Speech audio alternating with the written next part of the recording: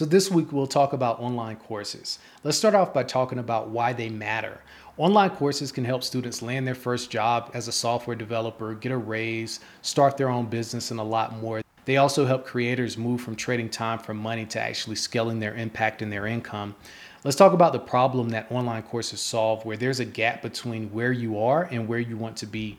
Courses bridge this gap where you can find your own way through trial and error, or you can learn from someone who's done this before.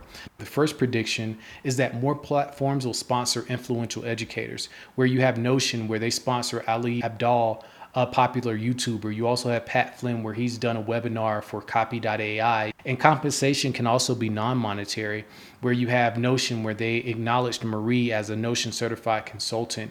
And there are even these indirect models where Nat Eliason made a popular course on Rome and then got the opportunity to invest. Another prediction is that we'll see more edutainers, where some of the most famous teachers like Richard Feynman, Carl Sagan, Neil deGrasse Tyson, they understand the power of storytelling. The problem is that a lot of instructors and professors, they have these monopolies at their institutions by teaching these required courses. So they have a captive audience, even though they may not be the best teachers. And YouTube and these other platforms are just lowering these barriers so the best can rise to the top. We're even seeing this on social platforms like TikTok with tutorials and infographics on Instagram. And the form factor and the length doesn't matter. If you can trigger a paradigm shift, the faster the better. Another prediction is that we'll see more interactive adaptive platforms like Duolingo, where they're scaling personalized learning. And these experiences are gamified and there may even be social. And we tend to see these with settled form factors like languages, math, physics, where the content may not be changing that much and the teams can go really hard on instructional design and make that a great experience. Another prediction is that upskilling will become more common, where jobs are emerging that didn't exist 10 years ago. Institutions couldn't even prepare students for the types of challenges and jobs that they have to do now. And this is pretty table stakes for developers and marketers who are constantly tasked with learning new tools and new strategies.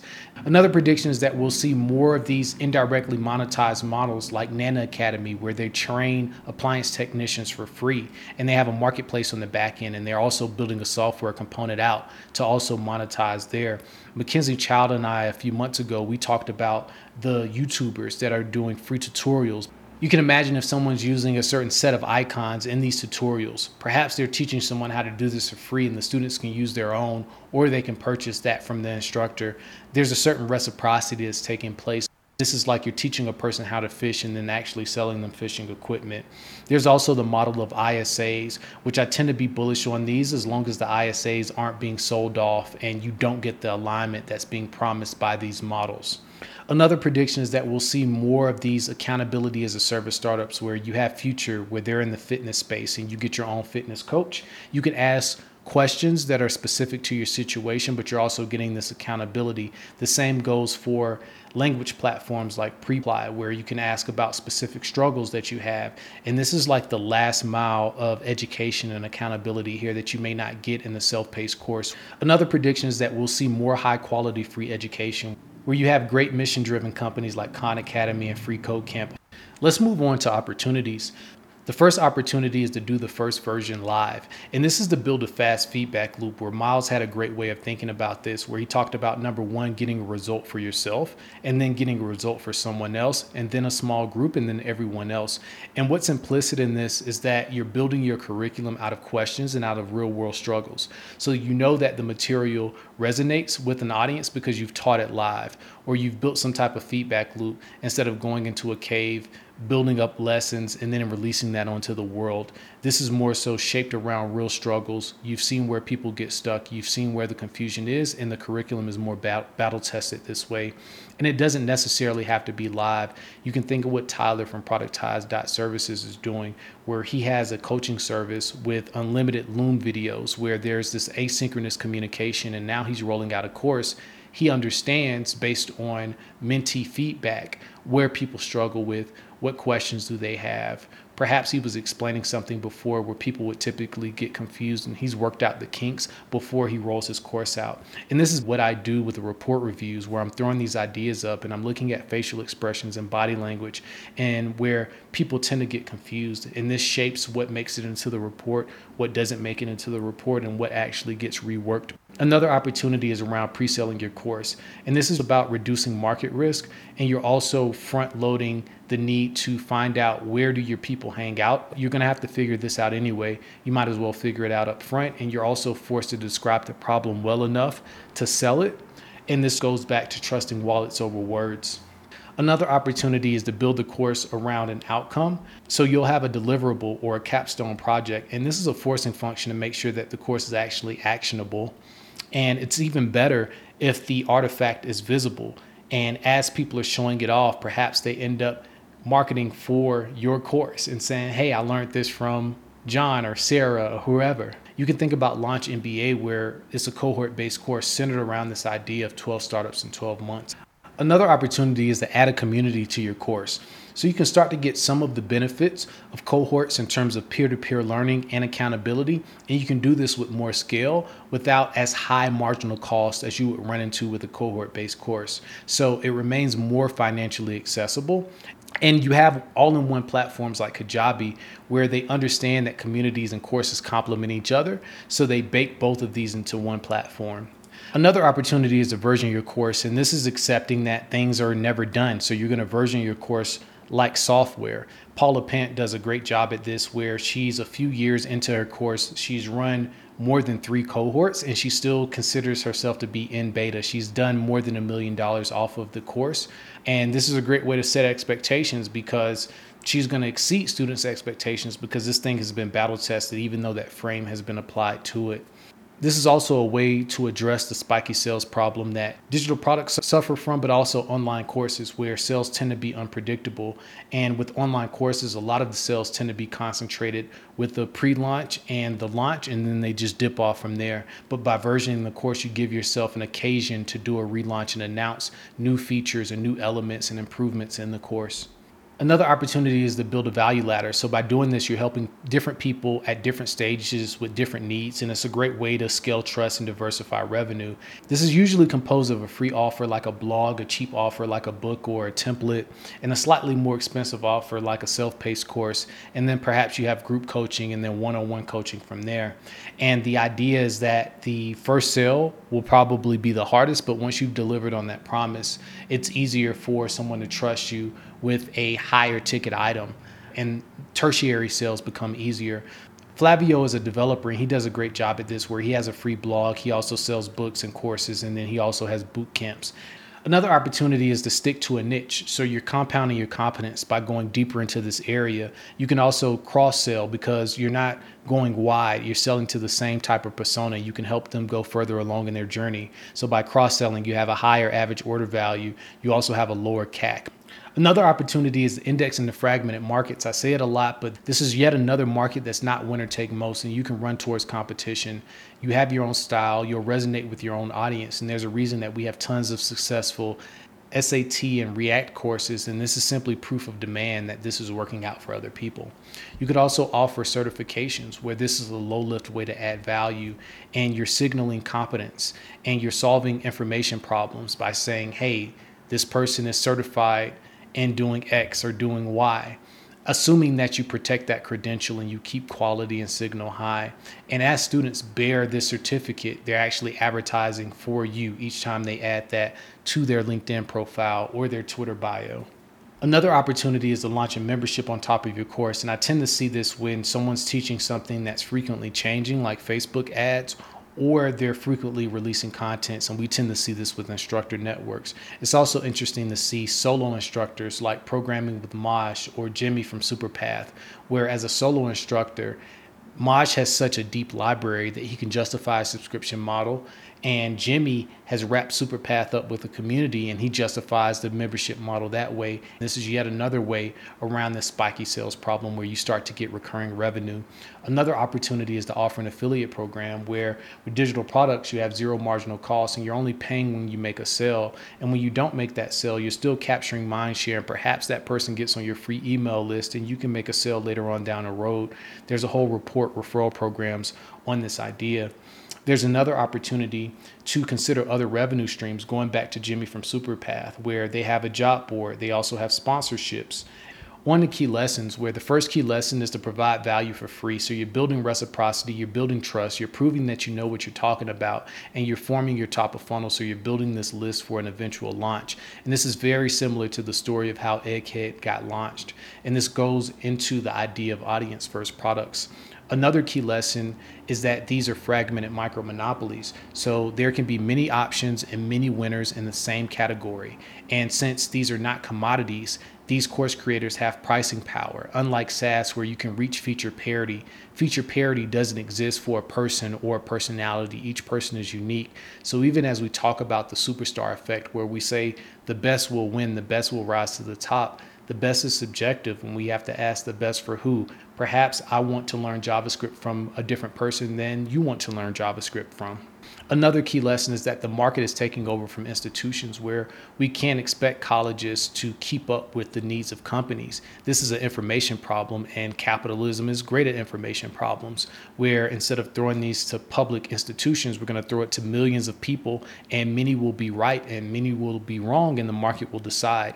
And YouTube and Kindle and all of these other platforms lowering the barrier to entry. So we're getting a lot of noise, but we're also getting a lot more signal. And then there's the concept of upskilling, where even if colleges were great at this, they can't see the future. So if it's 10 years after graduation and I'm on the job, I'm working with tools and I need to develop strategies that didn't make sense at the point that I graduated. So there's this need for continuing education. And Salesforce and Google, they have a vested interest. They're starting to roll out these initiatives themselves. Another key lesson is to think about the trade-off of the type of course that you teach, where cohort-based courses, they tend to have opportunities for specific feedback and also accountability. And these things raise completion rates.